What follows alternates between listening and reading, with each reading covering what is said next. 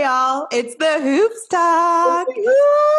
Hi. Hello. I'm so excited for tonight's episode.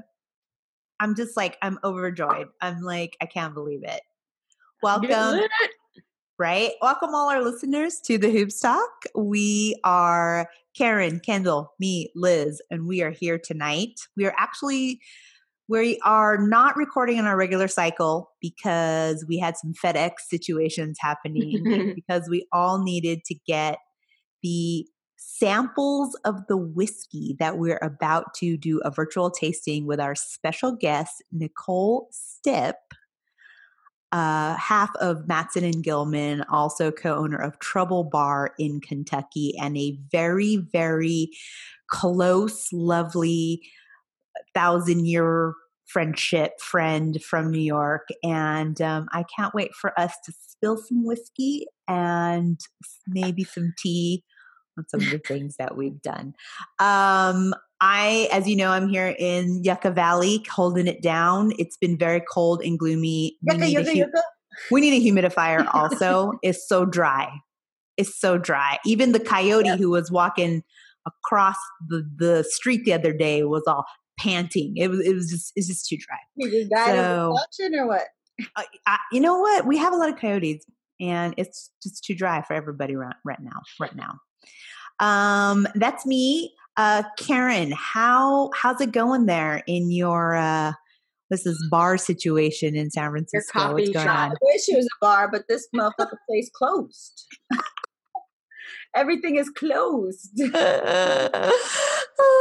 How are you holding up over there? Well, it's fine. I mean, I wasn't going out anywhere anyways. Right. And I did all my Christmas shopping online. You ladies got your Christmas gifts very early. Oh, we did. The way. Had to do some investigative work. Yeah. Myers. I was just looking at this online. Why is it now in my house? And I got what was it called? A sparkling wine with carbonation. Carbonated wine. Carbonated wine. Laker 2020 championship carbonated wine from the Lakers. Keep it bougie on a budget. You know what I mean? I loved it. It was awesome. It came in like this gold bottle with the Lakers 2020. I mean, it's just, it's going to be collectors. Whether the wine is good or not, what have you, it's like an awesome bottle, and that was awesome. Thank you. I appreciate that. Yes. Kendall, you are in the distillery there in your you're in the bourbon barrels. If we get this up on YouTube, you'll be able to see her in the bourbon barrels. How are you holding it down in Utah? It's dry here also. I'm like that coyote by you. It's some lotion. I just been squirting it on. It's good. It's cold, and the house is all decorated and getting Christmassy and just working and waiting on my samples to get here. I was the holdup, folks. Somehow the state closest to Kentucky took the longest. Yeah. Makes total sense. It sounds like collusion. Mm-hmm. Wait, is Utah like a prohibition or? Well, kind of. Maybe. They gotta triple inspect that. Kinda. All right. They might have put an embargo on that. Right. Needed to check out the goods. So we are, like I said, we're super excited about tonight's guests coming on. We all have our whiskey samples, and this came out of the spirit of, we want to support small businesses. And I hit up my friend and I'm like, yo, we need to do a virtual tasting for the podcast. So it's late for her, but she's used to it. So she's going to come on in a bit. Before we bring her on, just some quick house cleaning and updates. Make sure you're downloading the Good News Radio and podcast app so you can get all the latest features that are available. And also you can get the premiere of our show, and you can get, access to all the amazing shows that are on the Good News Network. And yeah, it's free to download, and I think they're going to do in-app purchase. So yeah, make sure you go ahead and download that.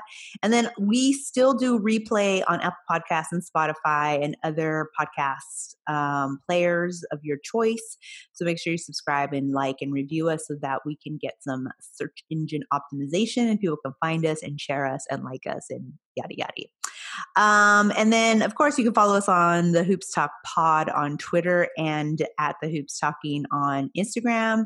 And we actually had some questions come in that we'll be asking our guest regarding whiskey. So I'm super excited for this episode. Where it's whiskey, women, and sports. I think we are the American dream right here, right now. And I can't wait to get started. So we're going to take a quick break, and when we come back, we're going to bring on our guests. So we'll be right back.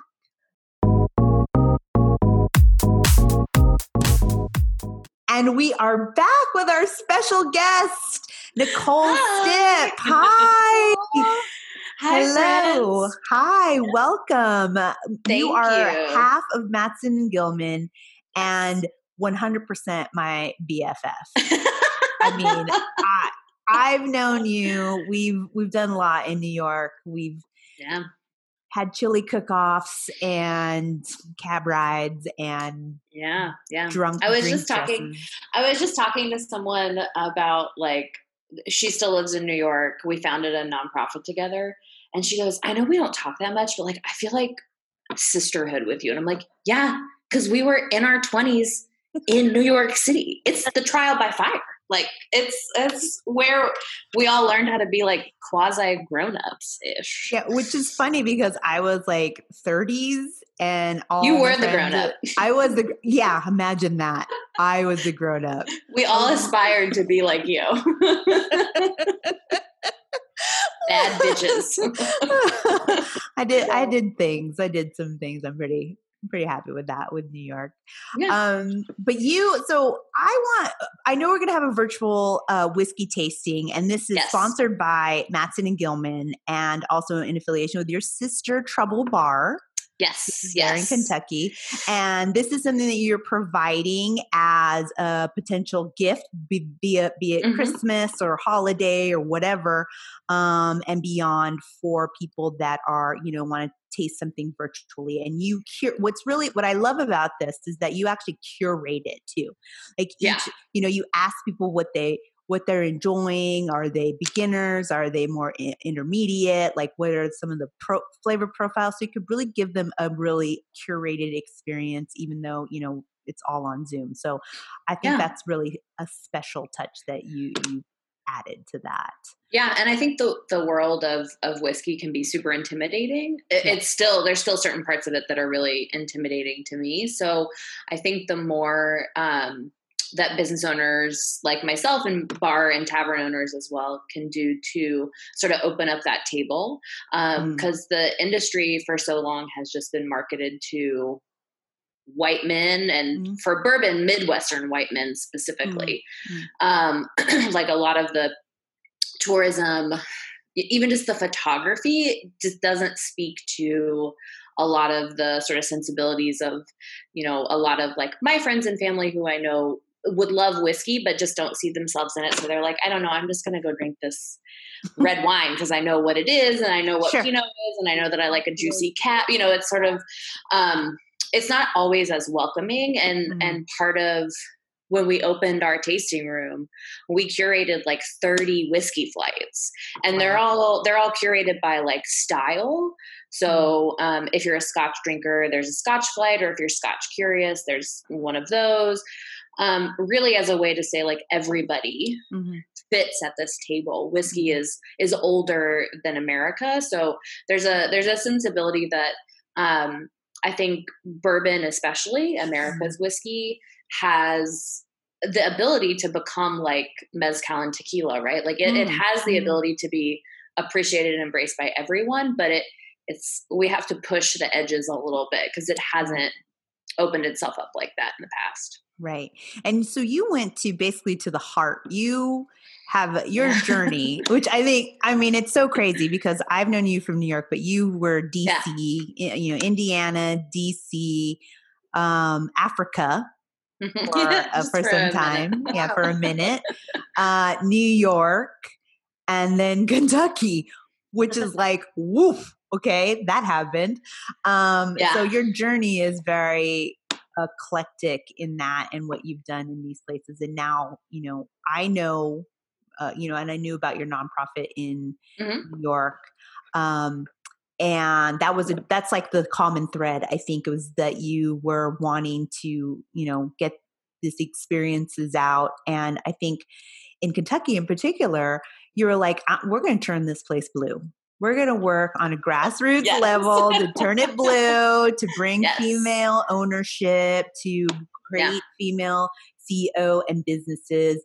And whiskey was the way in which you approached it. So it's like, it's an amazing story. I think about it all the time, and I use it as like a role model to like, you know what, you don't have to be where someone tells you, you go to where you find the space that you create.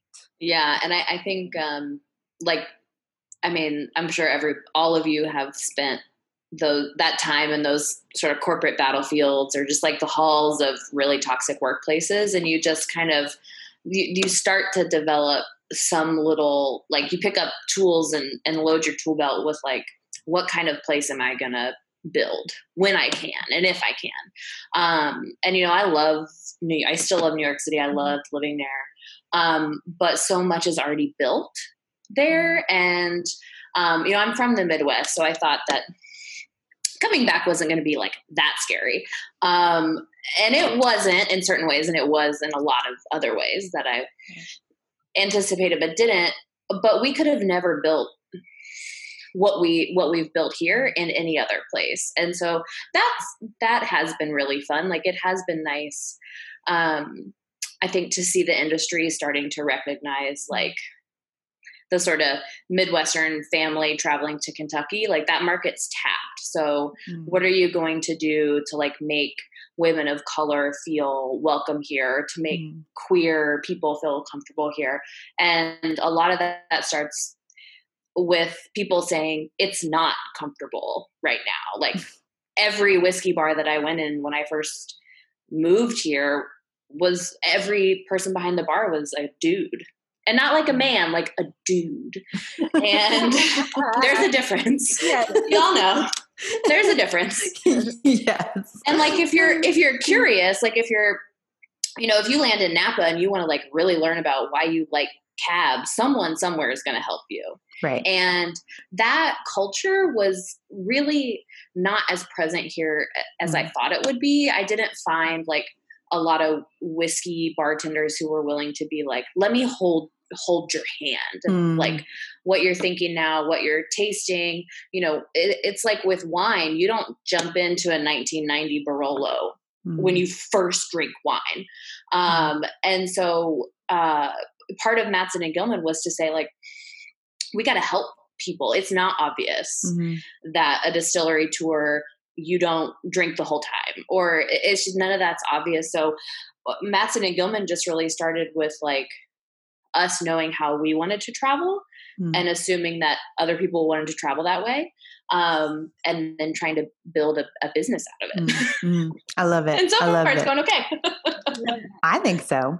Well, we want to hear more as we're talking about your journey. I think we should start our virtual tasting journey in parallel. So, why don't we start? Okay, so we've posted a lot of these pictures, but we've gotten 4 samples, 4 vials, and a little water dropper, and then a little cup that we put some ice, but you can drink it with or without ice. So, what is our first sample here? It's also the one that's the most light in color. Yeah. So what are we doing there? So the first one we're starting with is Glenmorangie.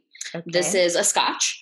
And I'm actually really excited to start with this one. I know that there are some Scotch and Japanese whiskey drinkers, and Japanese and Scotch whiskey are very similar. They're single malt. And I picked this particular Scotch because I think there's a lot of misconception about Scotch in general. And I was one of those people who did not think I could ever drink Scotch because it tasted like feet. But okay, wait, so as you're going, so should we smell it? Are there things we should be doing with the vial? Yeah. Like, so let's start with whatever you're drinking out of. So if it's with the ice, if it's not, if you still have it in the vial, one of the first things you want to do is look at the color. Yes. And if you don't have something white behind you, like if you're like, I can't really tell what color it is because it's dark where I am, or I'm looking at it on a bar. If you just slide something white behind it, you'll be able to see the color. I'm doing that with my screen because I have like a white. Yeah. Oh yeah. See, there you go. There you go. It's very pale. It's super light. Yeah. Yes. Whenever you're in a blind tasting, a super light straw color is usually a giveaway that it's a Japanese whiskey or a Scotch whiskey. Oh, yeah. Okay. All right. Yeah. And some of that's just because of barrel age, and that single malt whiskeys just don't pick up as much color from the barrel as like a corn or a rye based whiskey, which is what most American whiskeys are. Okay. So then we just want to pour it on our ice or neat. Yes. However we want to do it. I'm going to pour mine a little bit. Should we pour the whole thing or just like a little tasting? I'm going to do a little taste. I would, and we'll talk about like how to taste. So one of the things that is helpful. That was, I don't know, you can't see my face, but I was like, whoa, okay. That's got a nose on it. Yeah, so this is actually really helpful because I find that like whenever you're nosing whiskey, so a lot of times if you nose with your mouth open, so move the glass just kind of like under and smell. Because like if you think about wine, right? Wine is typically 12 to maybe 15%, ABV. If you're drinking heavy duty, we're starting at 46%. Okay. ABV. Wow.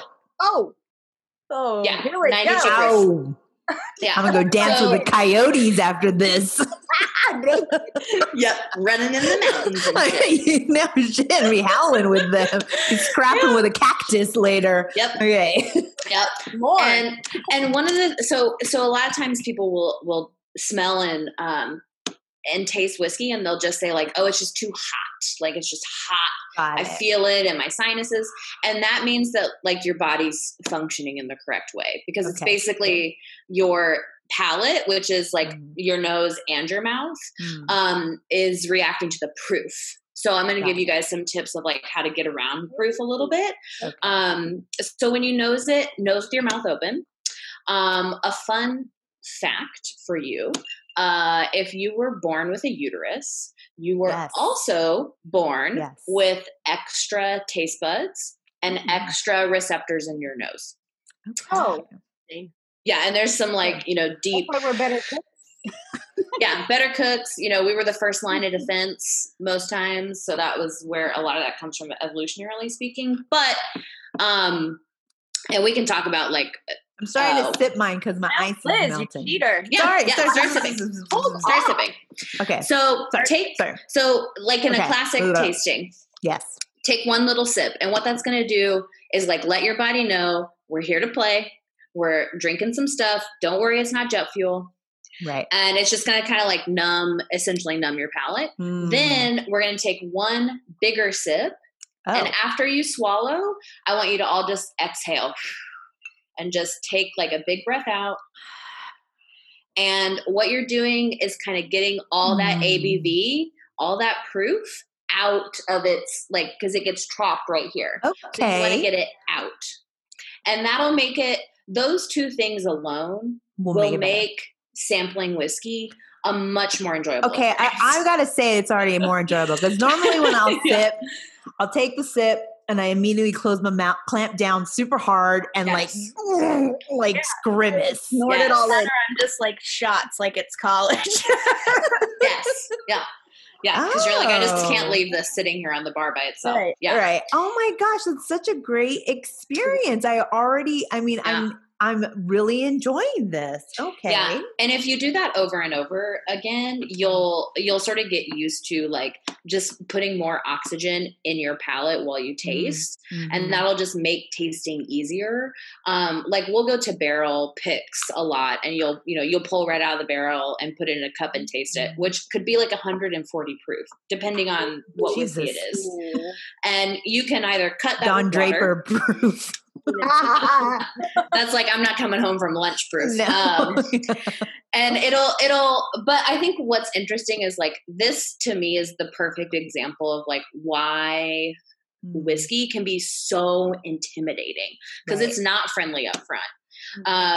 And like one of the things, and while you guys sip this, like when we talk about, this is called Nectar d'Or, and this is a Glenmorangie Scotch that after it's aged, it goes into Sauterne barrels, and specifically Chateau Yquem.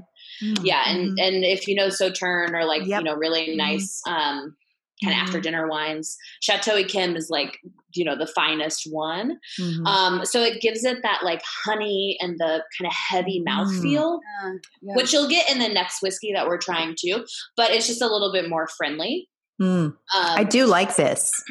Yeah, and it's not peated, so you shouldn't get any of the kind of like Scotch notes that people think of a lot. And I would say if you're someone who likes Japanese whiskey, you're already someone who likes non-peated single malts. Okay. And there's just a wild, amazing world, the Balvenie, the Macallan, of non-peated Scotches. And Scotch is beautiful. It's aged for a really long time.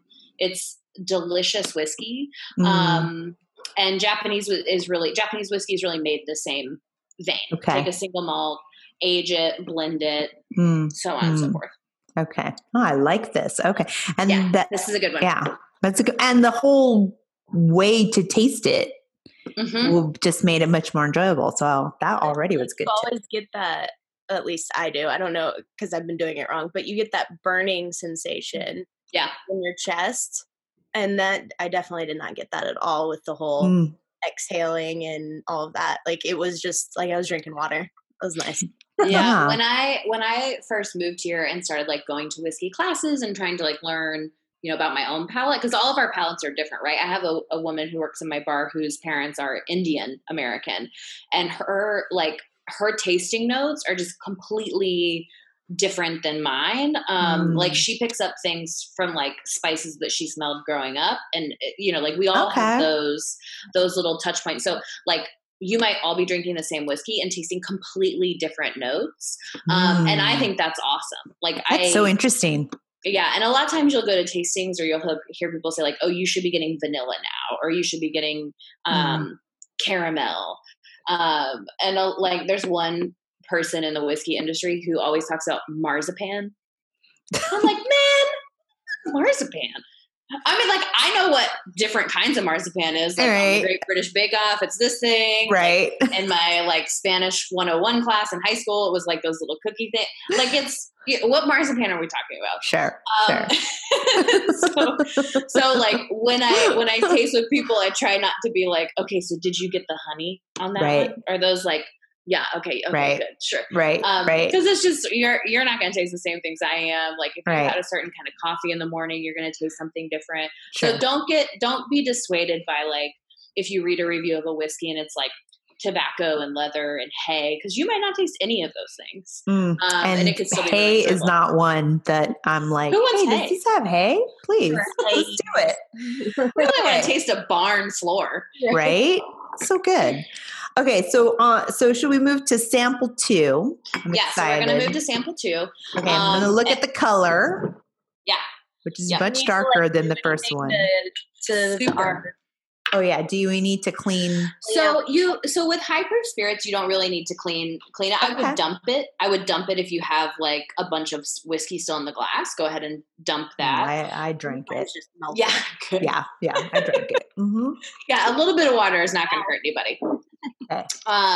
So the next sample that we're having is Old Forester 1910. Okay. And you're wearing the sweatshirt? Yeah, I am. Okay. It's the most comfortable sweatshirt I own. Okay. And yeah, so this is Old Foe. And I had never heard of Old Foe before I moved to Louisville. So Old Forester is kind of like Louisville's hometown whiskey. And it's like the stuff that's in every well. And the bottles, like the normal Old Foe bottles, don't look like this. This is a special series called Whiskey Row. Okay. Yeah. Which they released a few years ago. And so there's 1910, 1920, bottled in bond, this whole series that you can drink through. That's essentially Old Forester picking like their honey barrels and the barrels that have like, that they think have aged really well. Now, one of the things about 1910 that I personally love, and I'll be interested as you guys taste through this, the mouthfeel on this should be really interesting versus the Scotch. Okay. So when we say mouthfeel, we're talking about like when you take that sip or you let it sit in your mouth just a second before you swallow it, how does it feel? And does anything stay left behind? Not dissimilar from drinking wine. Like, is it silky? Is it heavy? Is it light? Does it pass through pretty quickly? What do you guys feel like it's a little heavier and on the back end for me. Yeah. Yep. Yeah. So part of it is because this whiskey this bourbon pays homage to a big fire that happened in 1910. And they had all this whiskey aging in barrels. There was a fire, and they were like, the only way to save this whiskey is to crack open all the barrels and try and get it into new barrels and get it off the site. So this was the first time that any American bourbon had been what we call double oaked. So now this is very common. We'll talk about it a little bit when we get to Barrel Armida, the last sample. But like taking bourbon and putting it in another barrel, one usually makes it not bourbon anymore. But it was pretty rare for a while. It's super expensive to use 2 barrels for one bourbon. But as bourbon's like grown in popularity and made these companies more money, they're like, we can experiment a little bit. Got it. So if you've ever seen Woodford Double Oaked, pretty famous double oaked bourbon, Old Forester 1910 follows in those footsteps. Got it. So it's going to be bourbon that goes into a brand new barrel. And when it hits that brand new barrel, it's the first thing it does is soak in all that wood sugar all over again. Oh, okay. And that's what makes that super hefty kind of back of palate feel is that it got all that wood sugar again. Got it. And this is a great one for gifting, but also just if you're new to bourbon, this is a great one to start with some ice and some water. That's what I was going to ask you. So what is like the worst whiskey or bourbon that you could drink to say, I will never be able to have that again? Is there like a brand or, because like some of the questions were around like, what is a bourbon that's going to make me, or what is a whiskey that's going to make me like whiskey? Because so many people have had the experience where, you're just like, I'm not going to do that to my body again. Yeah. I had that with Bulleit. Bulleit is a super high rye bourbon. Okay. All right. Which is great for bartenders. Rye is what really gives a bourbon or a whiskey a spiciness. Okay. Not everybody's palate tastes the spiciness with rye. Some people are very rye disposed. Our mutual friend Dan Udell can almost exclusively drinks ryes. Yeah. So if you have like a palate that really likes bitter things or spicy things, sometimes you're just more, you find rye is a little bit easier to drink. But I was trying to learn how to make old fashions, and a friend of mine brought over Bulleit bourbon and rye, which are everywhere. And of course, a lot of people, that's their first exposure to American bourbon. And it just blew my face off. Like I remember my face getting bright red, the tear ducts opened up, the whole burn in the chest. And I was like, I'm moving to Kentucky in like 6 months. And like, I don't think I can drink whiskey. Like, this is a problem. Yes. It's problematic. So there are things out there that can really catch you if you have never if your only exposure to whiskey is like Irish whiskey, then I would would speak bad about that Catholic whiskey. Listen, where's the Jameson?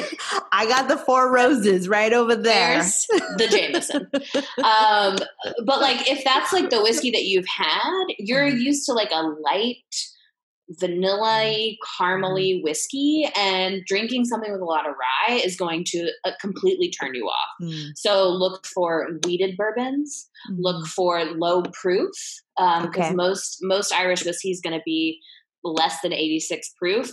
Most American bourbon has to start at 84 proof. Wow. So, look for stuff that's a little bit lower proof. Look for wheated bourbons, which are everywhere in the market right now.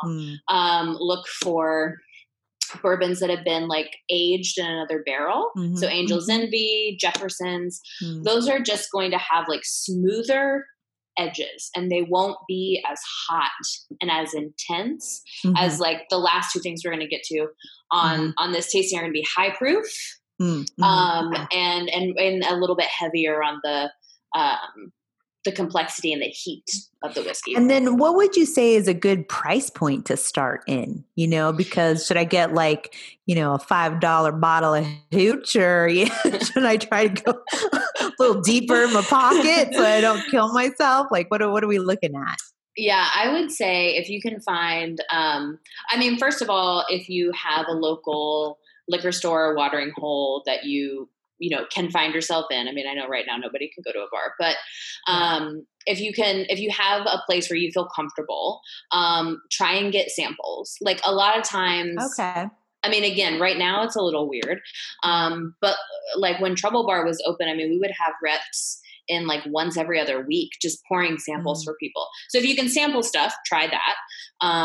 Especially with spirits right now, like they're going to need such a boost because people don't drink as much at home as they do when they go out. So a lot of brands are really trying to figure out like, how do we speak for yourself? I was like, who are these people? My shelf is so empty. But like my shelf with like 2 giant liter bottles of bourbon on it. But if you can find a place where you can sample things, do so. And just start with like $20 to $25 bottles. So Four Roses, Maker's Mark. I mean, this changes per market. Like you might have like, Maker's and Old Forester might not be where you are, but try the less expensive stuff. And then if you have a really good liquor store, say you really liked regular Maker's Mark, ask them what the step up is. And even try and keep it in the same family. Like Maker's Mark has Maker's 46, and they have private barrel selections and cask strength. Because if you find something that you like, try and find the like platinum versions of it. Got it. Is that like, I know like Johnny Walker is a big one, right? And they have a lot of step ups because they have the red label, the blue label, gold label, black label. So there's all those stepping up with Johnny Walker. I mean, it's a man walking. So I recall it. Yeah. Taking steps. Yeah. So impressive. It would be like, man is walking. So impressive. He doesn't even spill his drink. Yeah. It's just phenomenal. Yeah. Yeah. But there are like stepping stones. So, like a lot of times I tell people when I do tastings for them, I'll say like, what do you like about this whiskey that's sitting in front of you? If you really like Old Forester 1910, because you're like, it's just so easy to drink, then like, we're just going to drink barrel finished bourbons together. So, there's a whole family of those. But if you can find like a good bartender or a good liquor store nearby, or even just get used to reading, whiskey reviews, if like, I really like wheated bourbons.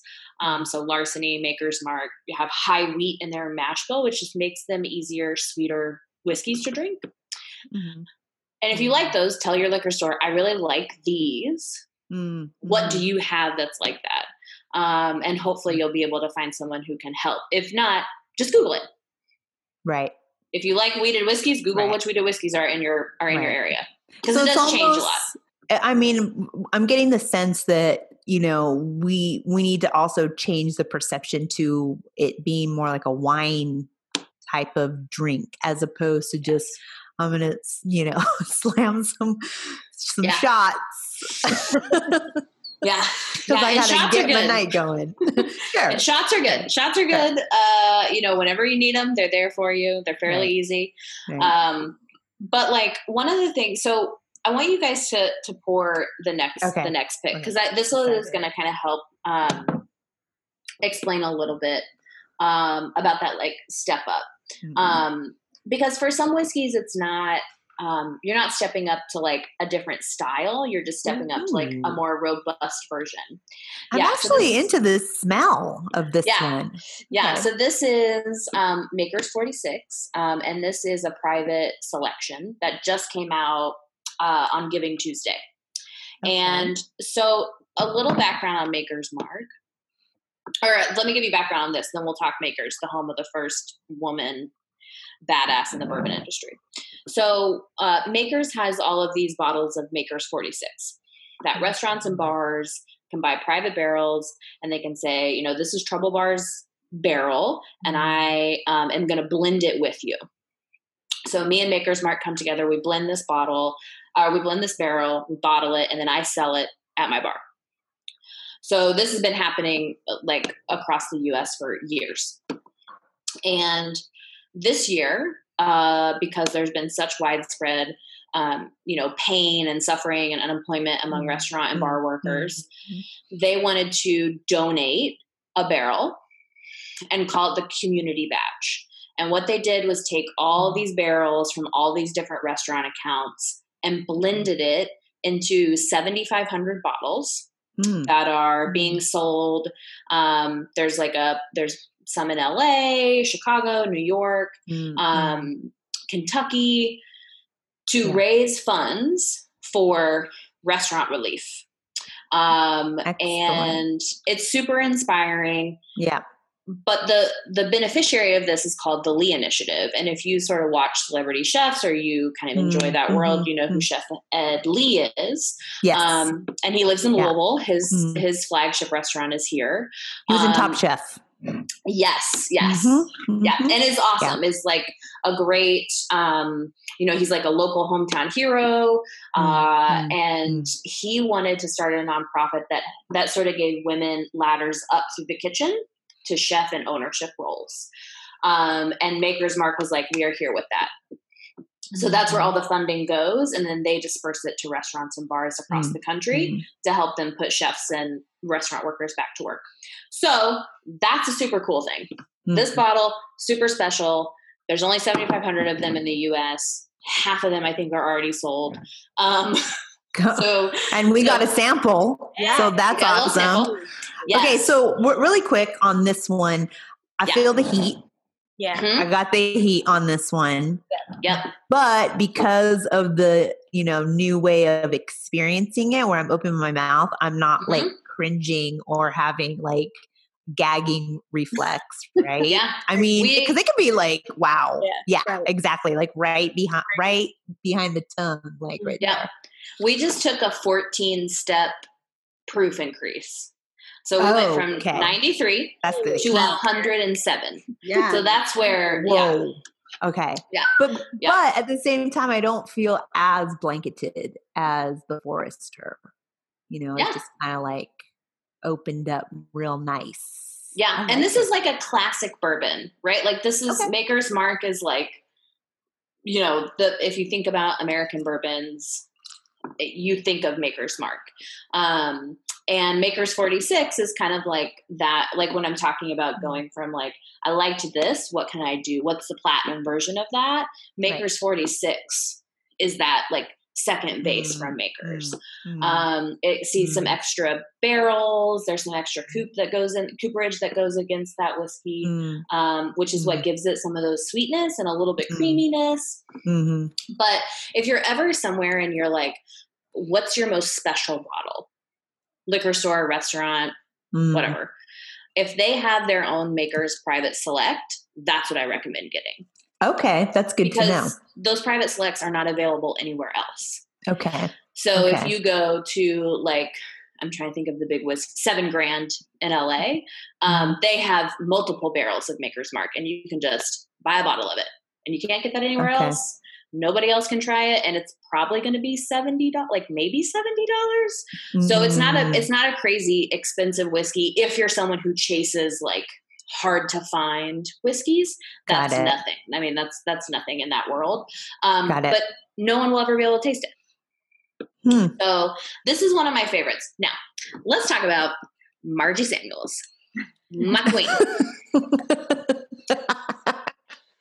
I mean, when I heard this story, I was like, okay, I'm here for life. I'm down. She's like one of those people who you hear about and you're like, okay, this industry isn't as backward as I thought it could be. So the Samuels family is who owns Maker's Mark. Okay. Super long history in Kentucky, like, been making corn whiskey since it was illegal. Right. And at one point they were like, our whiskey's kind of trash, so we're going to go be bankers now. And they just like went and, he was like, I'm a banker now. I'm going to make $1 bajillion in this little Kentucky town. And then at some point in the 50s, after he had this whole brood of children and this very posh for Kentucky life, he was like, guess what? I hate this. I want to go make whiskey again. And Margie, his wife, was like, you can't make that bad whiskey because I have a reputation. I mean, like, think about like 50s house, like that was like the era that we're talking about. And it's, and it was very clear that if they were going to do it, they were going to do it together and it could not fail. And so Marge was like, I'm going to do all the branding. So the whole wax dip, like that thing that is super recognizable, that was Margie's idea. The name Maker's Mark, because their family brand had been called like T.W. Samuels for decades. She was like, we're not doing that. That stuff, one, disgusting whiskey. Two, it's not special. Like, who cares? And so she was like, I want to call it Maker's Mark after, like, she collected like china and pewter and whatever, ladies of the 50s did. And everything had like a mark on the back. Okay. So it had like an initial. She was like, we should call our whiskey Maker's Mark because we want it to be about fascinating the people who made it. So all of it, she was like the first Don Draper. I mean, like no one marketed spirits no one marketed bourbon in the 50s at all. Right. Right. Well, and also, I mean, she's like, I've never heard of her and I feel like we should. Yeah. Yeah. She was the first woman ever inducted into the Whiskey Hall of Fame. So when that happened, was she the first and the only, or are there more now? There are more now. Okay. There are some ladies who've been in this industry since the 80s who are like, give me my receipts right now. Right. And yeah, so now like 2 or 3 women get inducted every year. Good. So, but she was the first, and she was inducted posthumously. She was dead. She has no idea that she's in the Bourbon Hall of Fame. Wow. But her legacy, I mean, she was the first person to have the idea of like people should come visit a distillery. No one did that. They're factories. So she had like every building painted black because making whiskey creates a black mold. And it's super ugly. Like it looks like somebody like spray painted black stuff all over your buildings.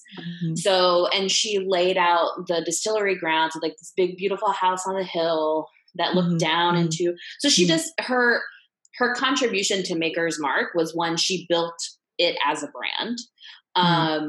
She was clearly her husband's partner in business and otherwise. And her sons now run the company. Wow. And they really started to pay homage to like her legacy. So every year for International Women's Day, they have Margie's Brunch, where a select amount of like women in the restaurant and bar industry come together, like listen to stories about Margie. They all inscribe bottles to each other. So it's she's really special.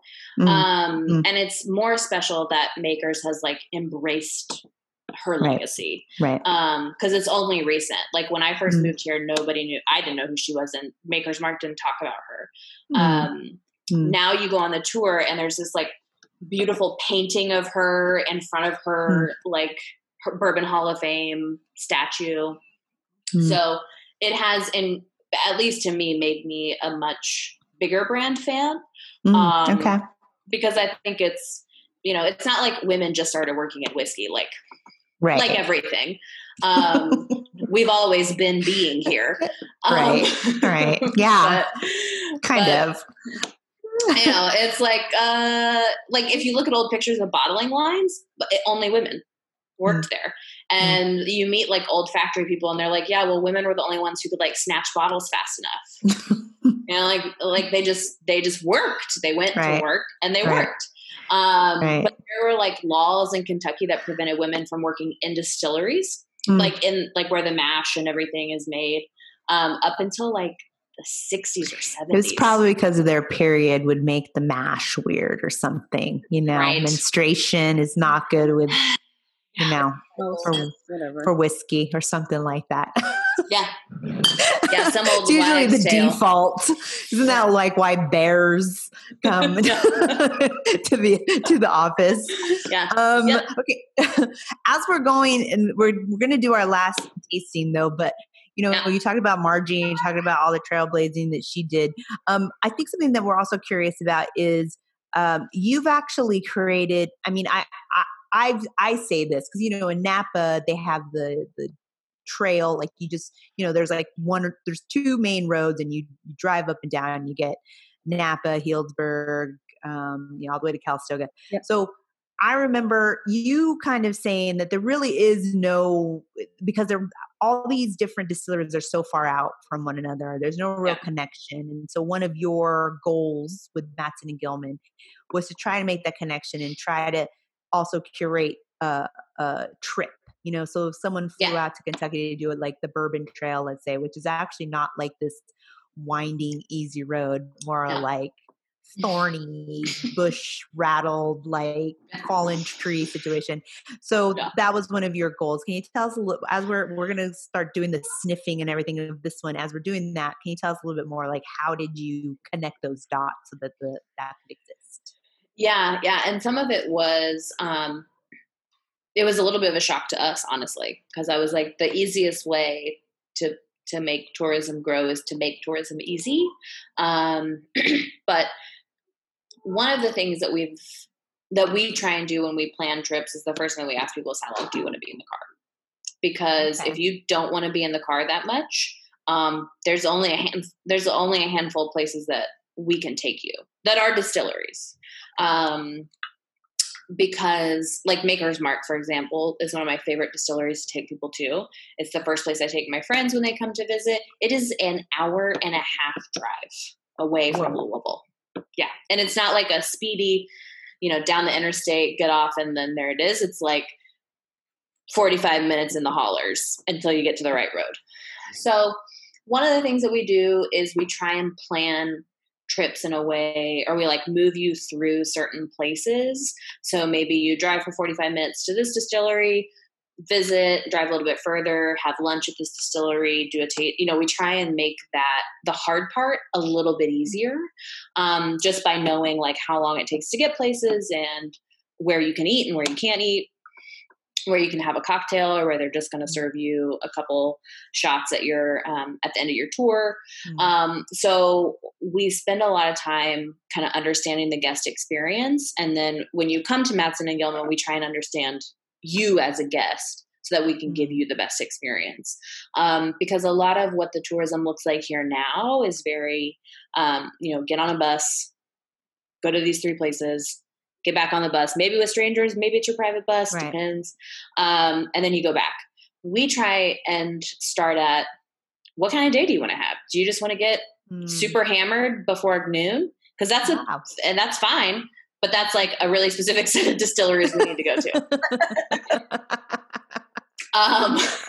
So, or if you want to like we have people who bring their employees. Like one of our biggest trips last year was like a guy who, I think it was like their 10-year anniversary of the company. So he had like old employees come in, and he just treated everybody to like that Kentucky experience. They went to a horse farm. They had a, like we did tastings on the bus as we drove through and like tried to move between distilleries. But I think one of the things that has been really great in Louisville is our downtown area really transforming into, I think, what they're calling Whiskey Row. So now, if you're in Louisville, you can start at like Angel's Envy and walk down Main Street and see 5 to 6 distilleries. Yeah. That's so cool. People are getting a little bit more hip to the idea, and people are opening more food and beverage experiences at distilleries. So if you've been to Napa, that's like, y'all are just now figuring that out. You know, like you have your wine, you have your cheese, you have your dinner. Oh yeah, for sure. You know, it's like all, you know, they want to keep you there as long as possible. Because at distilleries, you're dealing with distilled spirits and super patrician, you know, like super old school liquor laws in Kentucky. They're like, you can have 2 ounces total. That's it. And then get on your bus and get out of here. And like, I mean, it was like the second year I was here where I was like, I'm running out of ways for people to have a good time at your distillery. Like they can only have 2 ounces. And that's just like the way the laws were written. And then like, you know, finally someone said, let these distilleries sell cocktails at least so that they have enough money to open restaurants and do that whole experience. Right. So that has started to change, which has been great for us. Good. And great, I think, for travelers to say, like, I can spend an afternoon at Maker's Mark or Willet and have a beautiful dinner and have this tour. Nice. And, you know, so that has been an adjustment. And I do hope that Matson and Gilman bringing in, like, you know, a certain kind of traveler. 90% of our clients want to only have private tours, and they'll pay as much money as, like, they don't care how much it costs. So I think we've been able to kind of like provide that conversation to distilleries who were like, I don't know, does that traveler really exist? And we're like, yeah, they do. Yeah. They're in our inbox. They do. They want to stay at Airbnb and they want a private tour and they want to meet the master distiller, and they don't care how much it costs. It's true. It's true. Yeah. So I just tasted this last one. Yes. And, it's a whole lot. Yeah. This one is the whole lot. This is like, we can get fucked up. Yes. Yeah. So this is Barrel. And this is a blend called Armida. And, this one is like, for sure. Yeah. It is barrel proof. Barrel proof. Devil Wears Prada is your boss right here. Yep. So we just went up to 112 proof. So we jumped about 5 more points from where we were.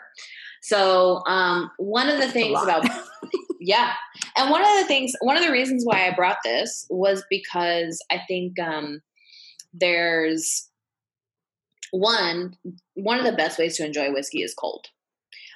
Which is why like whiskey cocktails have blown up so much, is because a lot of times whiskey and spirits in general are enjoyable when they're cold. And I think that's like an American thing. Like we like things cold or hot.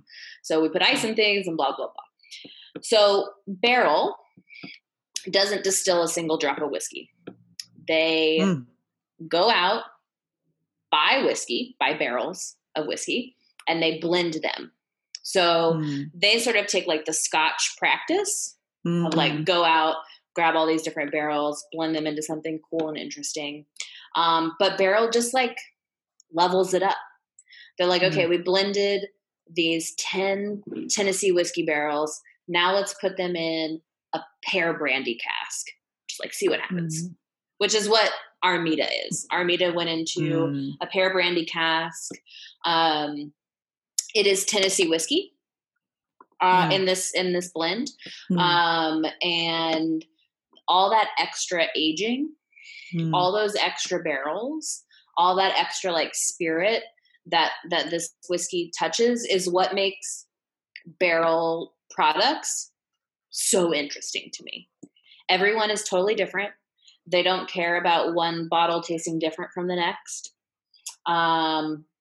They are one of my favorite just like companies because they're like, we don't care about consistency. We think if we just keep putting out good whiskey, we'll be fine.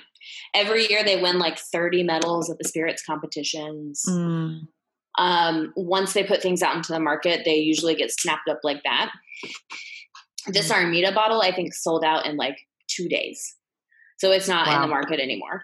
And they're just they're making whiskey and bourbon in such a different way that I think they're just really interesting. They hired, at least for me, I mean, I haven't lived in Louisville my whole life, but one of the first very out and visible kind of queer restaurant people led a beverage program at one of our like highest end gourmet restaurants here in town. And they hired her about a year ago to be their sort of sales and blending person. And they just promoted her to assistant blender. Wow. And at a distillery that only blends, that's a really big deal. And I think, you know, one of the things, along with representation and storytelling of women, is that, you know, there are queer and trans and Black and brown people all throughout this industry. And lifting them up is really important to me, just, you know, as a human. But I think it's really important as if bourbon and American whiskey wants to grow, is to say like, you know, it's not just these 5 old white men with beards. They're not the only ones making whiskey.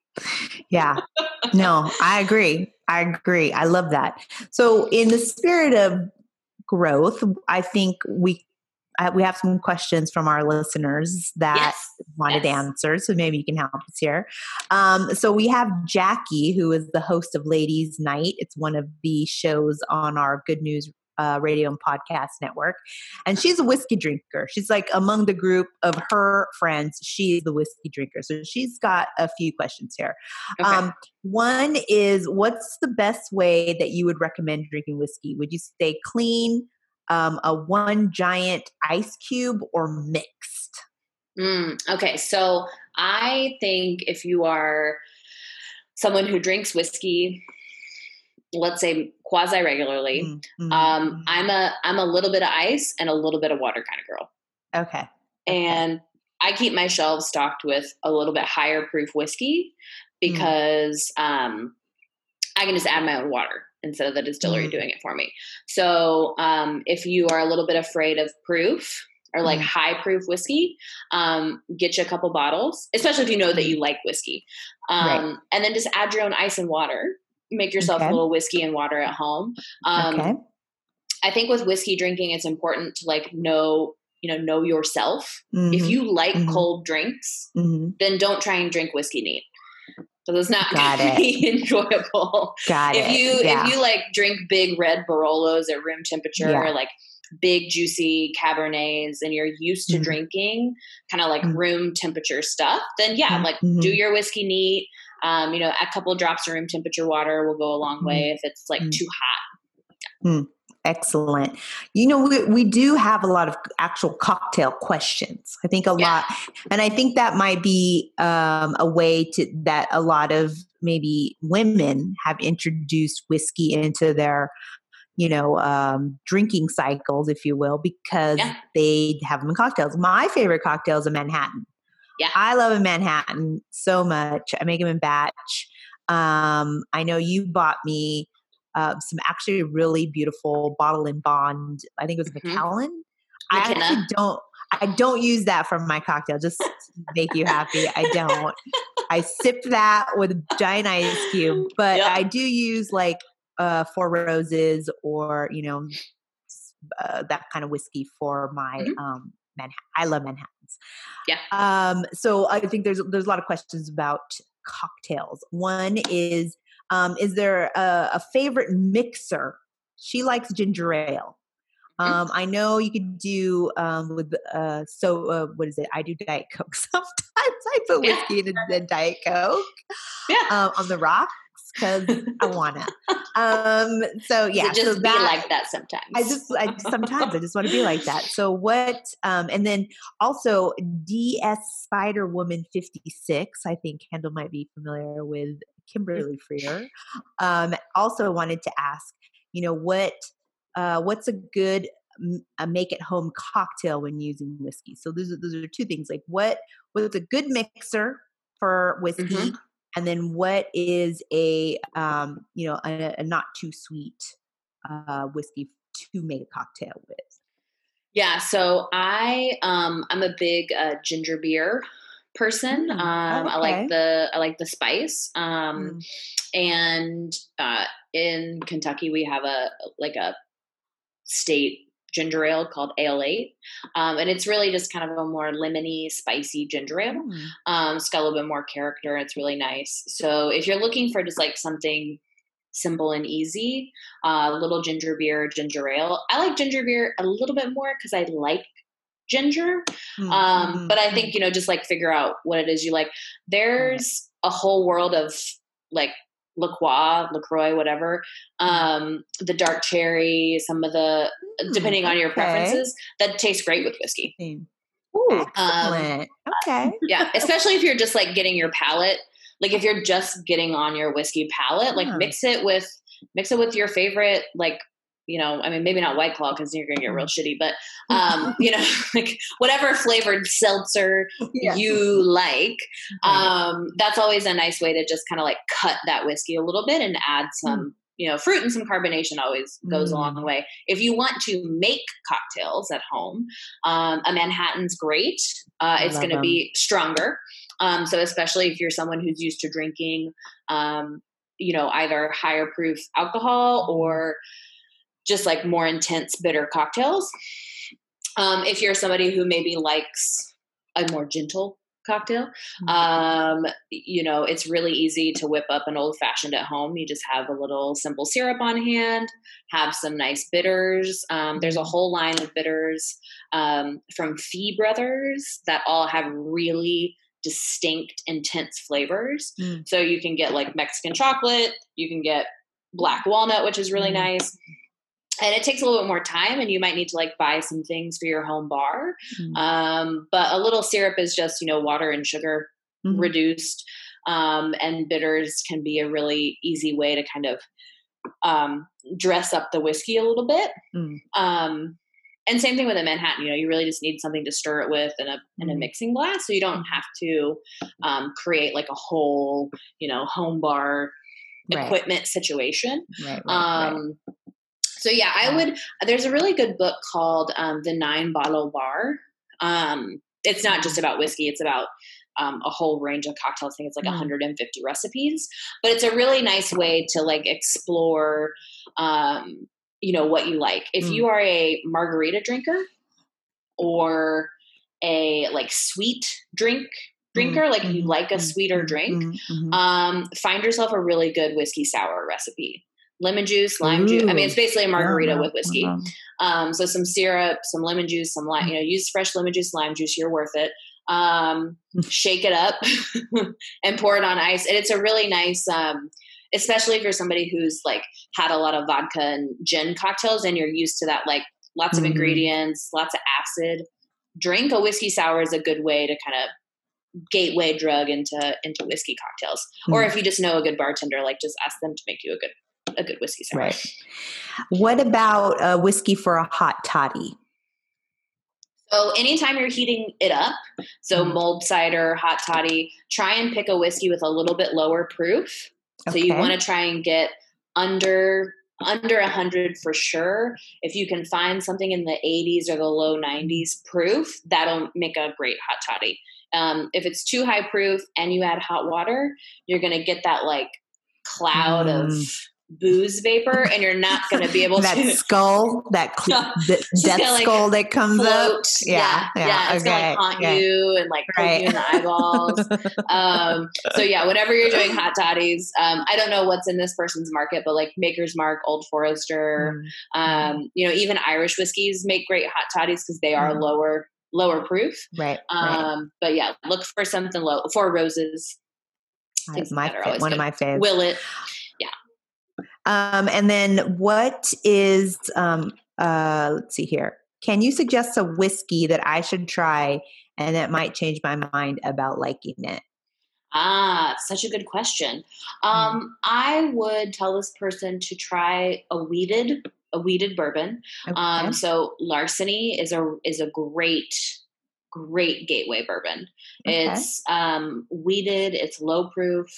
Mm. It actually tastes a little bit more like a Jameson or like a Okay. Redbreast. Mm. It's got all that like nice caramel notes to it.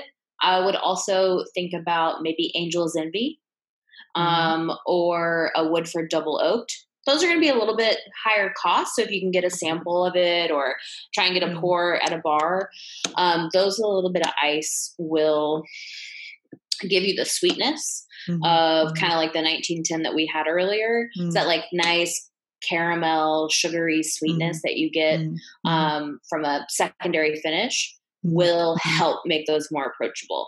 But in the meantime, try Larceny. Eagle Rare can be a good entry level because it's kind of a weeded bourbon. And then, are there sweet or smoky flavored whiskeys? Yes. So most American whiskeys cannot add flavoring or color, depending on what they want to be called. So Irish and Canadian whiskey can add flavoring. Most like Fireball? Exactly like Fireball. But no shade if you like Fireball shots. On a Saturday night, for example. Yeah. Remember bars and shots and stuff? Yeah. So let's see. So yes, so like if you want to be a bourbon or a Tennessee whiskey, you can't add any flavor. Okay. So you can still exist because there's, Jack honey and wild turkey honey. There's all these different flavored whiskeys out there. And, as a representative of the bourbon industry, if you're buying something made in Kentucky, we don't care. Thank you for your money. But yeah, I think, if Fireball is like how you figure out how to drink whiskey, then by all means, thank you. I mean, me and Buffalo Trace are really excited for your money.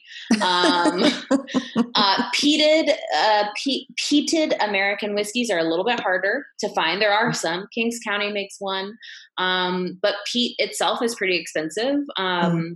The system of like making it, like there's a ton, there are bogs in Scotland. So that's why they can have peated scotches. So yeah, but I think, make friends with your resident bartenders and liquor store employees, because there's always new stuff coming out. I mean, one distillery could be making hundreds of brands.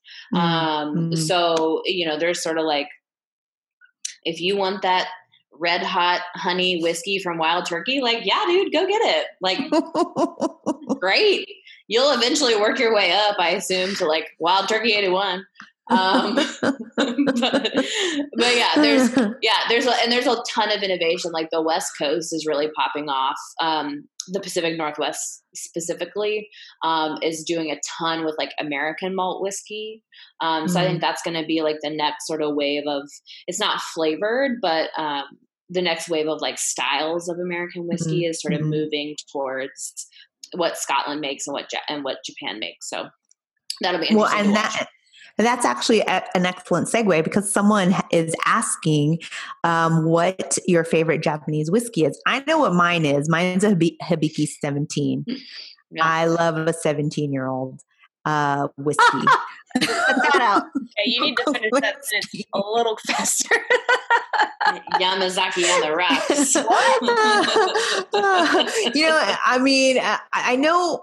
Okay, so there's also like all of this like rumor or hot goss about the Japanese whiskey, that they learned how to make the whiskey here, and when Prohibition came, they went to Japan and said like, well, we don't have that. So they just perfected their whiskey, and so it became even better than the whiskey in America. And then because they were making 17, 21, and like I think maybe one other year, and then they stopped producing the older years because like it's going to take us forever to have enough on the market.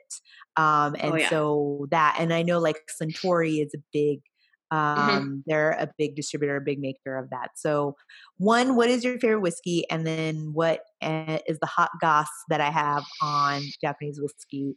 True or fake news?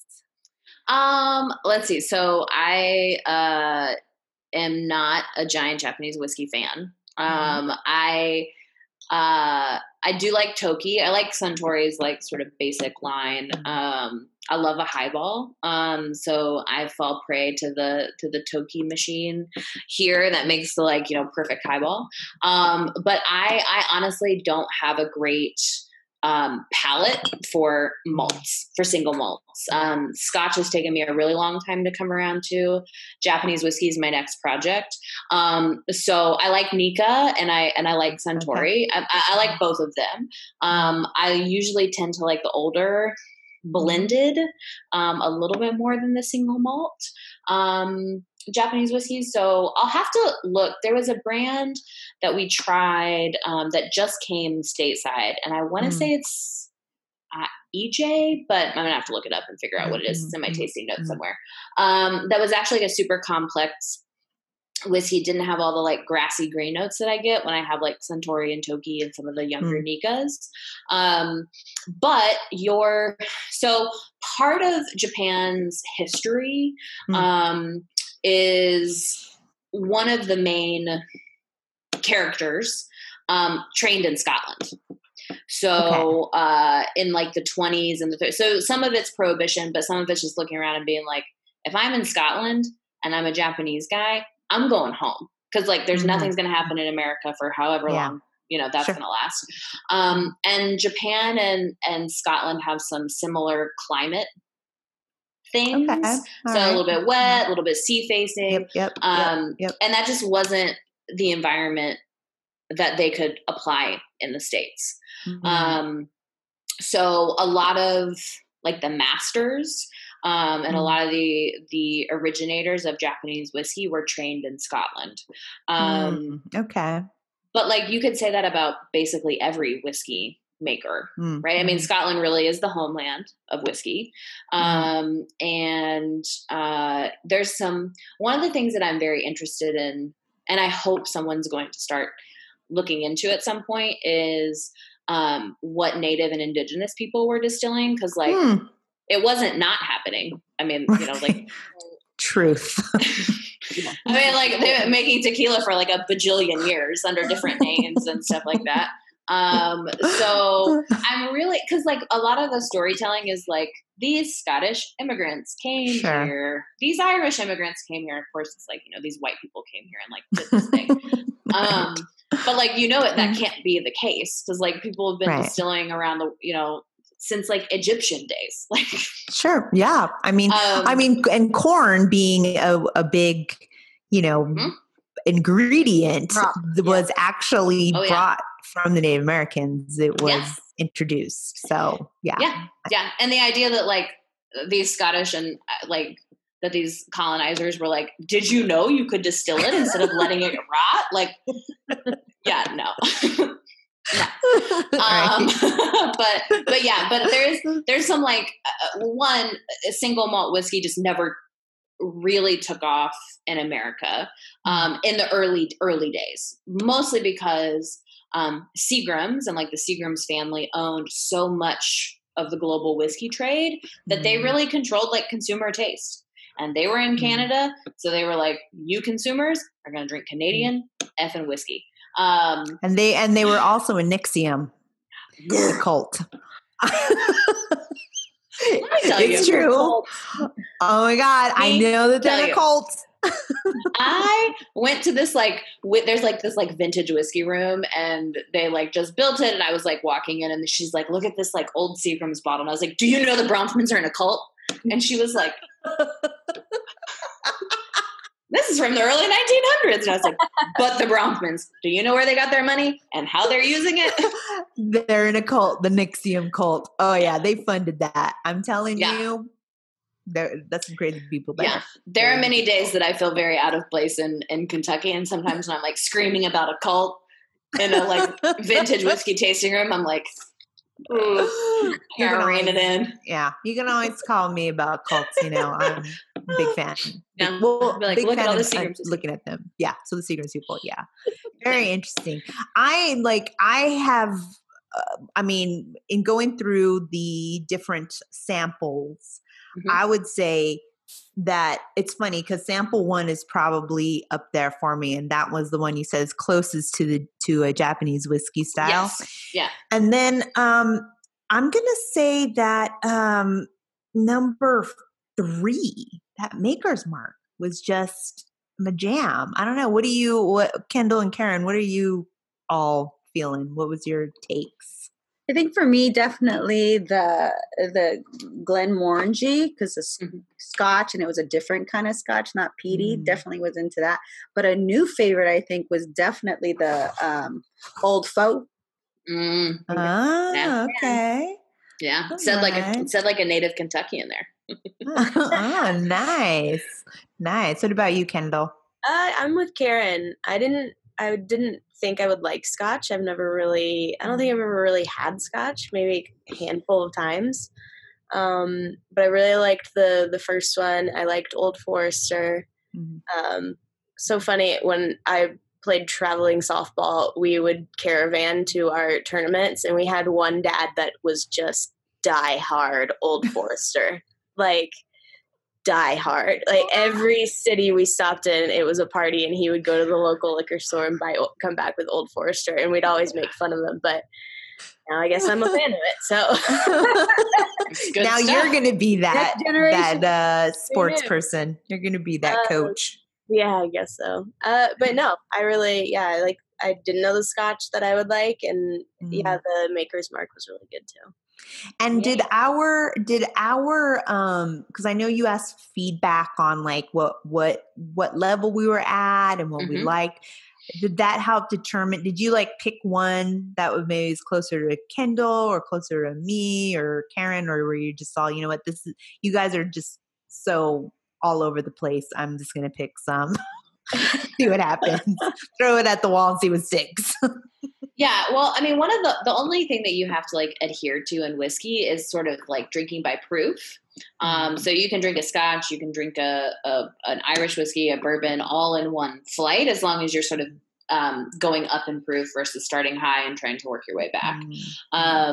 So, it was fun because I wanted to try and represent like a bunch of different styles. And knowing that there were Scotch and Japanese whiskey drinkers in there, like blended bourbon or blended whiskeys. And obviously like finding a Scotch that maybe was a little surprising.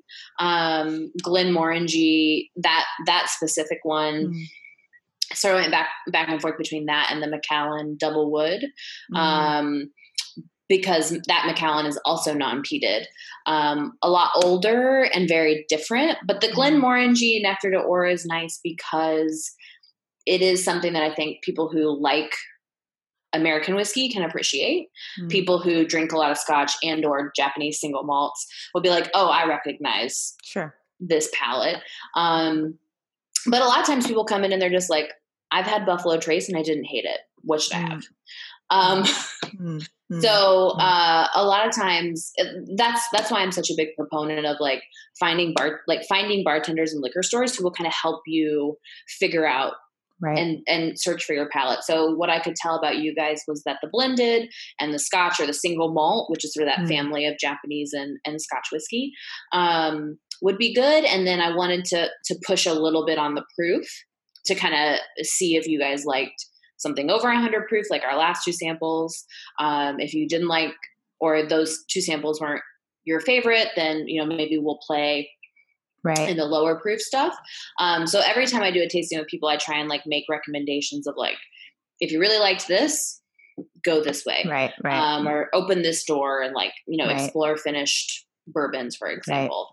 So that's just kind of part of helping people find their palates, and some of that's just tasting a bunch of stuff. And like, if you like that Old Forester 1910, then like, get on that Woodford Double Oak train and go try some Jefferson's Pritchard Hill, because that's Oh, all man. very similarly related. They're like family, Right. cousins essentially. Oh my God.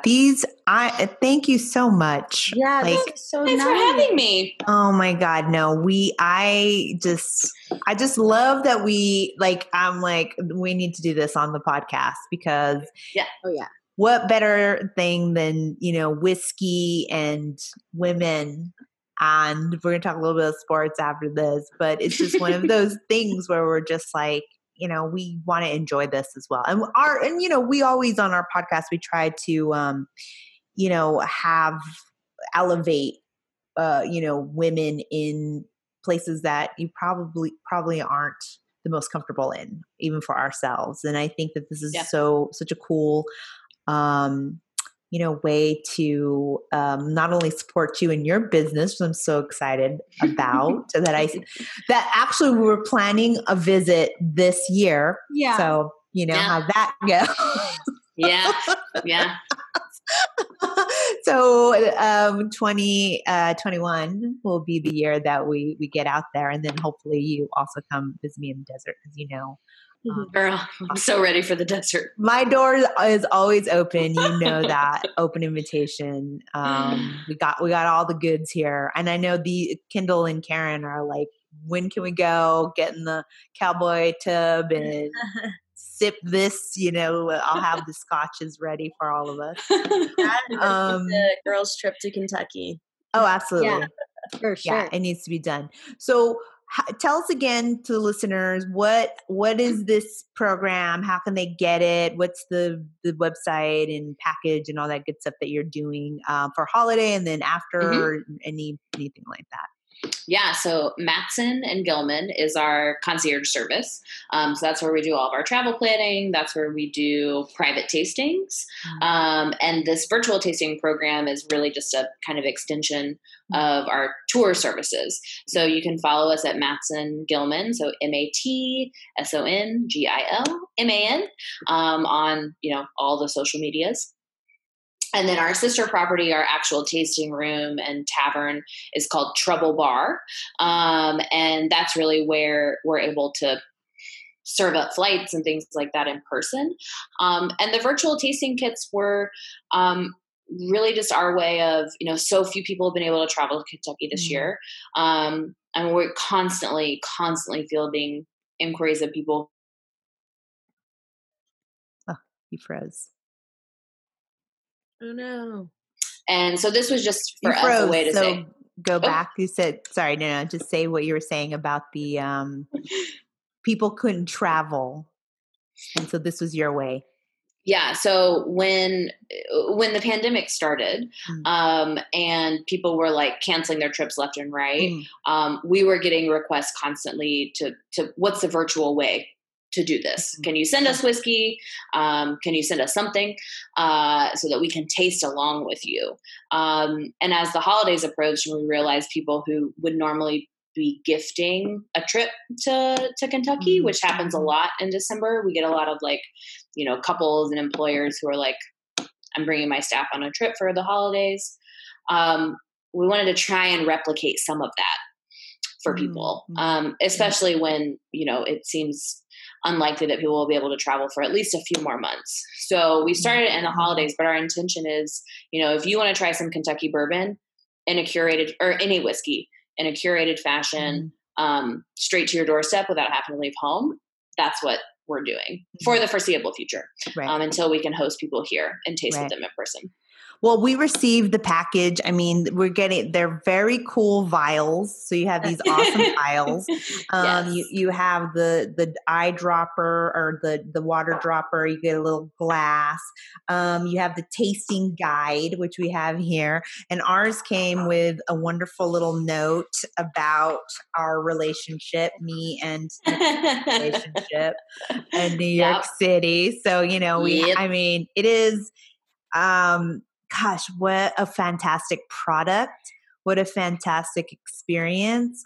What a wonderful way to really go deep into an American product, in the perspective of women and learn more things. And I mean, not that you're just someone whom I adore, And I'm good. And I have had a lot of whiskey, and this could go real deep.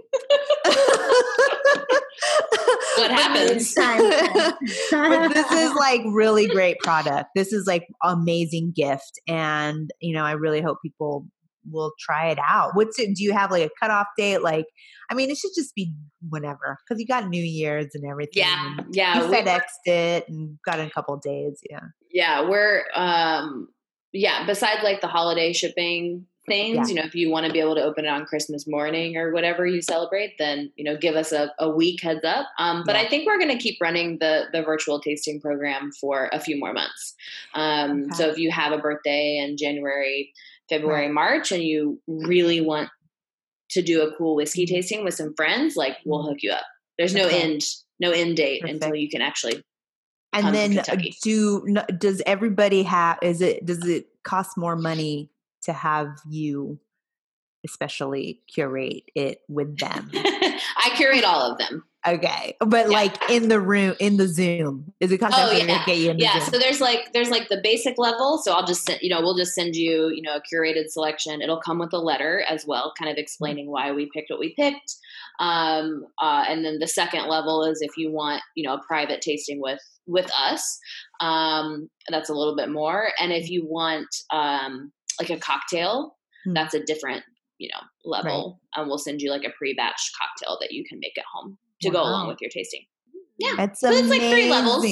I love it. Level up with I love you so much. Thank you for doing this. Thank you for having me. Please go out and get the product, and have a great holiday. And I'm sure, you should get the Christmas card I sent you soon. And it's sent, it's in the mail.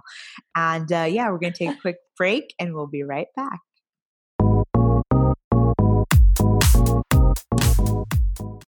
And we are back, and we're feeling toasty. Oh, warm, yes. And a little loose. And I think it's the perfect time for us to have some sports hot takes, I think. I know. I'm sweating. Hot. I'm sweating through my Christmas jumper. Poured another glass. Prince. I didn't realize that. A Prince Christmas jumper? I'm wearing a fabulous Prince Christmas jumper. Beautiful. Yes, I am. Dearly beloved, Merry Christmas. I love it. So real quick, we're going to do some hot takes, and then I think we are ready to all go to bed because we're whiskeyed out. So point guard palooza went down between the Houston Rockets and the Washington Wizards. So John Wall was sent to Houston to play with Harden, and then Westbrook went to the Wizards. And to be quite honest, like, okay, what is that exactly going to do? Pointless trade of all time. Yeah. I don't know. I'm honestly, I'm like, what is going to be the freaking difference? Right. It was just like, if we were doing trades and fancy, it's like, but they score the same. Yeah. Like, I mean, your starting. Honestly, what team at this point would you rather be on? I don't even know. Typically, I guess you'd be like, oh, yeah, I'd love to go from the Wizards to the Rockets. But now it's kind of like, Well, the hot goss on that is that Houston is totally toxic. They call them as toxic as the Knicks. The the hot goss I got was like, Bloods Unite kind of thing. Little gangsters really getting together. Really? Okay. Yeah. Who? Like Harden and Wall have gang affiliations. So Blood Brothers. Oh, Harden does? Yeah, they have pictures, memes of him holding up fucking gang signs and shit. Oh, wow. What? I'll send that. Soft. Well, you know that so Westbrook showed up to, what is it? I wrote it here in our notes. He showed up 2 hours early to the first Wizards practice because he wanted to set a tone of intensity and discipline. Wow. Okay. 2 hours early? You just didn't remember when you were supposed to be there. Yeah. But at least you're 2 hours early, not late. Quite. Oh, Other than Bradley snap. Beal, though, I literally don't know who's on the Wizards. I couldn't. I don't either. Like I have Washington. no idea who their coach is. Washington, No. I have no idea. I Oh know wait, that's- Davis Bertrands, right? That 3-point guy. Oh, yes. He's That's also on the That's all Wizards. I know. Well, it's also interesting that there is no time. Another hot goss is that there's no the head coach of Houston, Steven Silas, says there's no timetable for Harden to report into camp, and people are saying he's acting so he can Oh, leave. I thought he had COVID. He was at No. Lil Baby's birthday party over the weekend. Yeah, he got COVID. Wait, didn't he give him like a bunch of money? Didn't he give him Gave like a him, like, sack of cash? Gave him like ridiculous gifts. Wait, but So is that his kid? I'm trying to understand. Okay, if you give someone those types of gifts, there's a relation or a father, son, or Yes. lovers, there's nothing wrong with that. But that's what you give like Your Instagram model's baby that you helped create, sort of. kind of. I don't know. Oh, I don't know. Maybe I'm just not in the world of how you give gifts. But that just sounds like, I mean, I love both of you, but I would not give you I know, a sack yeah. of cash and Oh, diamond. well, I give it to mean, my kid, hook me up, Liz. yeah, I know. Right? My husband would be like, "What the fuck is wrong with you? Why That's did you give them diamond Jesus We're not pieces?" friends anymore. If you don't give me a sack of cash and diamonds, it's over. It's done.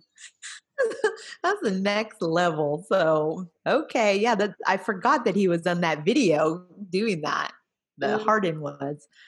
I don't His know what mom- he's about. His mom also posted on Instagram today. He just wants a ring. Every time he my steps God. out on the court, he gives 210%. He's just doing what's best for his career. He wants a ring. Well, you know what, Mama Harden? He has had plenty of postseason options to go out and get that ring, and he Yeah. every single. Yeah. Wait, so was he was with, I mean, he's been paired up. I don't know what to tell you. He's going to end up with no ring, and that's just ring around the collar. Now he's About just it. chasing it. And I'm sorry, if he goes to the Nets, he better get the same heat that Kevin Durant got when he went to the Warriors. Mhm. Everybody that's like chasing all of these super teams Mhm. they need all that heat on them. I don't mind. I will pile it on. And my guy LeBron is like the starting match of that fuckery. The veteran. So yeah, Yeah, he is. yeah, he is. Yeah, he is. Let's see what else. Oh, Melo brought the braids back at training camp in Portland. The Blazers loved it. He looked good. He's like, he's got the fits. He's good. He's in there. He's training. We love to see it. Mm-hmm. Other hot goss coming out of Los Angeles is the Clippers teammates of Kawhi Leonard and Paul George have expressed annoyance with the preferential treatment given to the pair. So I'm just like, whatever. You didn't know? Okay, so why is it that we knew? We don't even play with them. we're not even near on campus with them. And we were like, he's got to play annoying. Highly televised games or it's a big old fine, baby. I know. They all got that note. Doc was salty today. I don't know if he was salty, but he was like, so you saw Paul George's his quote about how they were all upset because they didn't, switch up their game plan, and it was all Doc's fault. Yeah. And Doc shot back today, and he's like, "You do know that Ty Lue was down at the other end of the bench with me, right?" Yeah. Like, it just wasn't me. Like, your new coach was there too. I mean, I just so much. That's the energy. Okay. So I forget who it was on Twitter, and they were talking also about the energy because they also were like, really, what is this John Wall Russell Westbrook thing going to do? And in the end, she was like, well, I guess it's just the energy that you bring there. And we've said this so many times, like it's all about like when you see the energy. And I mean, I didn't think Kawhi was going to be that. I don't know. I just saw him being super chill, whatever, but I would Just think because they don't talk don't mean they're assholes. that's true. I mean, That's real true. assholes don't talk. Yeah. Yeah.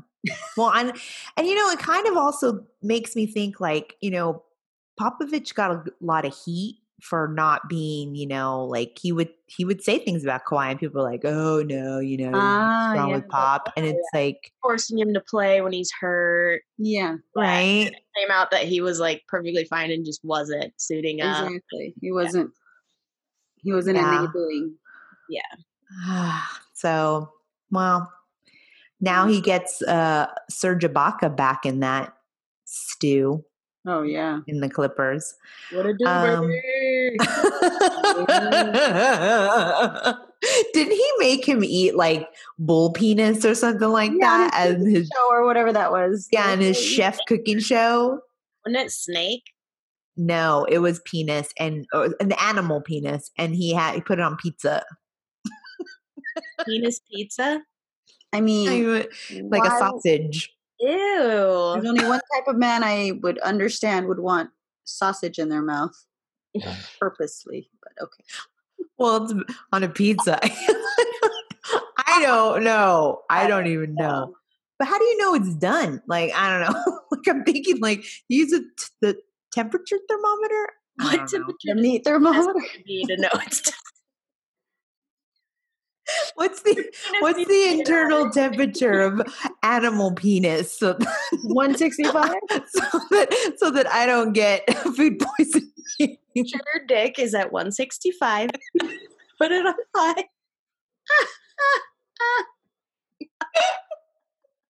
It's the whiskey talking. Oh man.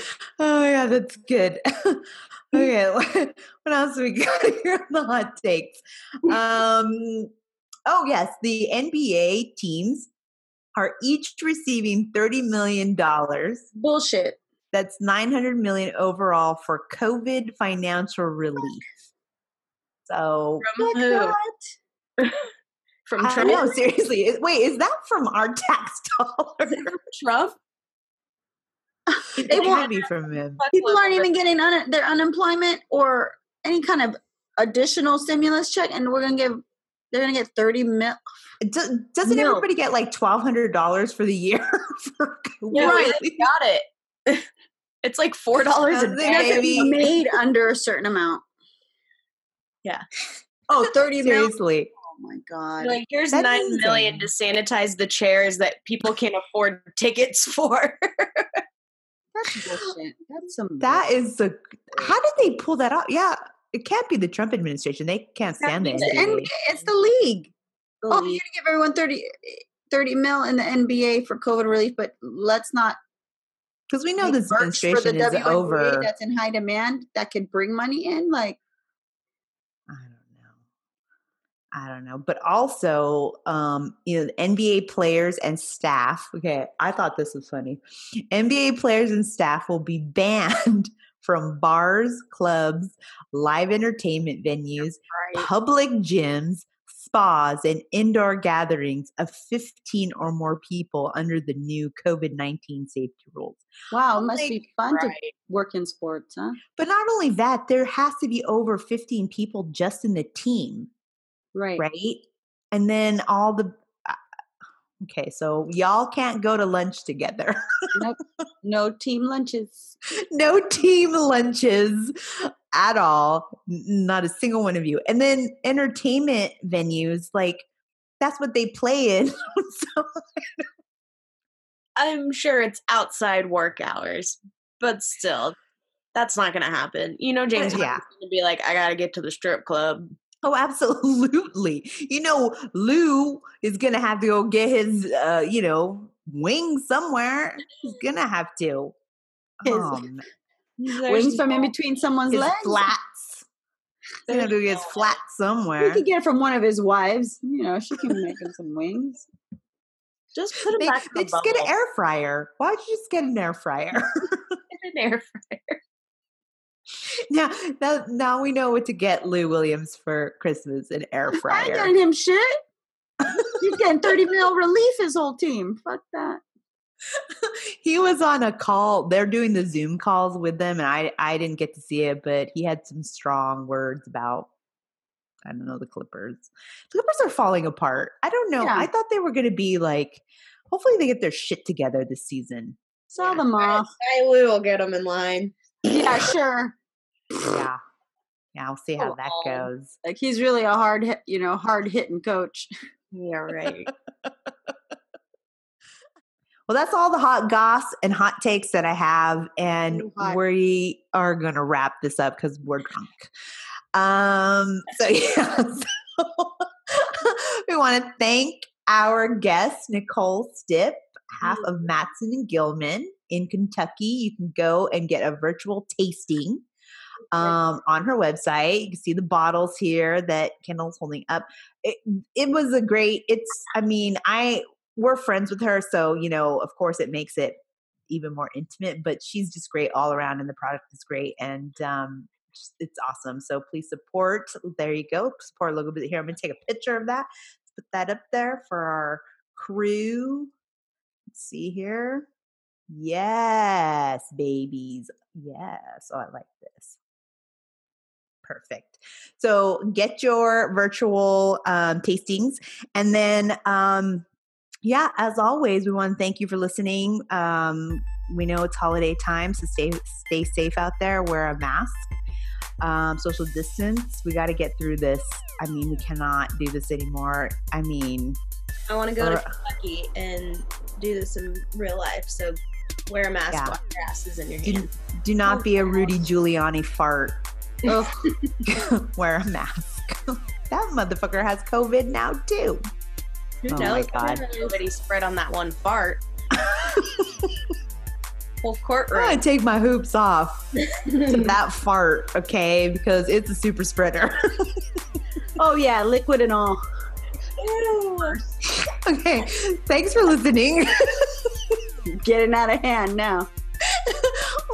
Make sure you download the Good News Radio podcast app and all the other apps that we're on. And as always, how do you want to keep it, ladies? You want to keep it sweaty and petty. Boop, boop, boop. We out.